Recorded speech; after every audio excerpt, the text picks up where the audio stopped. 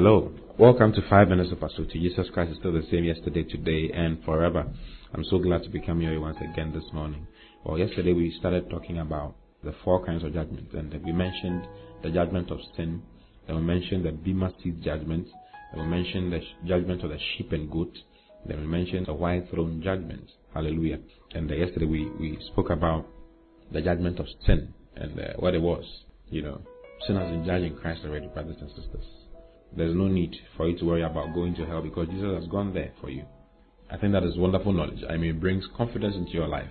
You are not going to go to hell. If you are born again, you have received Jesus as your Lord and personal Savior, the Bible says sin has been judged once in Him. And that is all. He has made sacrifices for sin once and has sat down on the throne of majesty on high. So there's no need to worry about going to hell. Now you need to be worried about people who are going there. Pray that they will receive Christ and preach to them and help them come into the body of Christ. Help them get to know Jesus. That is your job. That is what we are supposed to be doing. Hallelujah. Now, the next thing that I want you to see is the Bema seat judgment. And that is a judgment for you and for myself. It's for believers. Hallelujah. Thank God we've missed the judgment of sin. But then there's another judgment called the Bema seat judgment. What is this Bema seat judgment? I want us to look at it right now. Go to Romans chapter 14. I'm reading from verse 10. It says, But why dost thou judge thy brother? Or why dost thou set at naught thy brother? For we shall all stand before the judgment seat of Christ. For as it is written, As I live, saith the Lord, every knee shall bow to me, and every tongue shall confess to God. So then every one of us shall give account of himself to God. Now, this is Paul writing to believers. So if you read in verse 10 again, it says, But why dost thou judge thy brother? Or why dost thou set at naught thy brother? He's talking to believers, and he's telling them that, why are you judging your brother who is a believer? And why are you setting at naught or making nothing your brother? For we shall all stand before the judgment seat of Christ. The word judgment there is the word bema, and it means a foot space. It means a place where you stand to receive a reward. You see, it's an ancient Greek word that was used for athletes when they go through any form of a competition, ranging from a sprint, 100-meter dash, or 1,500-meter dash, or those things, shot put, and all those things that you can ever think about that happens in the Olympics. Okay, the one who wins is given a medal or is given a crown. During those days, they were giving them crowns and giving them rewards. You see, the seat upon which the man who gives you the reward, or the one who organized the thing gives you the reward, was called the Bema seat.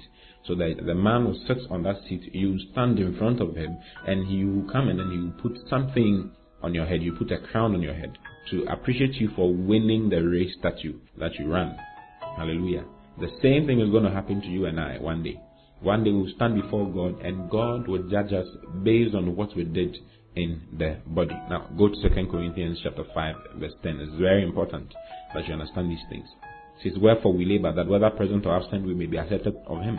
For we must all appear before the judgment seat of Christ. You see, it appears again, the judgment seat of Christ. The word seat is bema, the judgment seat of Christ, that everyone may receive the things done in his body according to that he has done, whether it be good or bad. And it says, Knowing therefore the terror of the Lord, we persuade men, but we are made manifest unto God, and I trust also are made manifest in your consciences. So this kind of judgment is for believers. It is for we must all appear before the judgment seat of Christ, the Bema seat, for our rewards, that everyone may receive the things done in his body.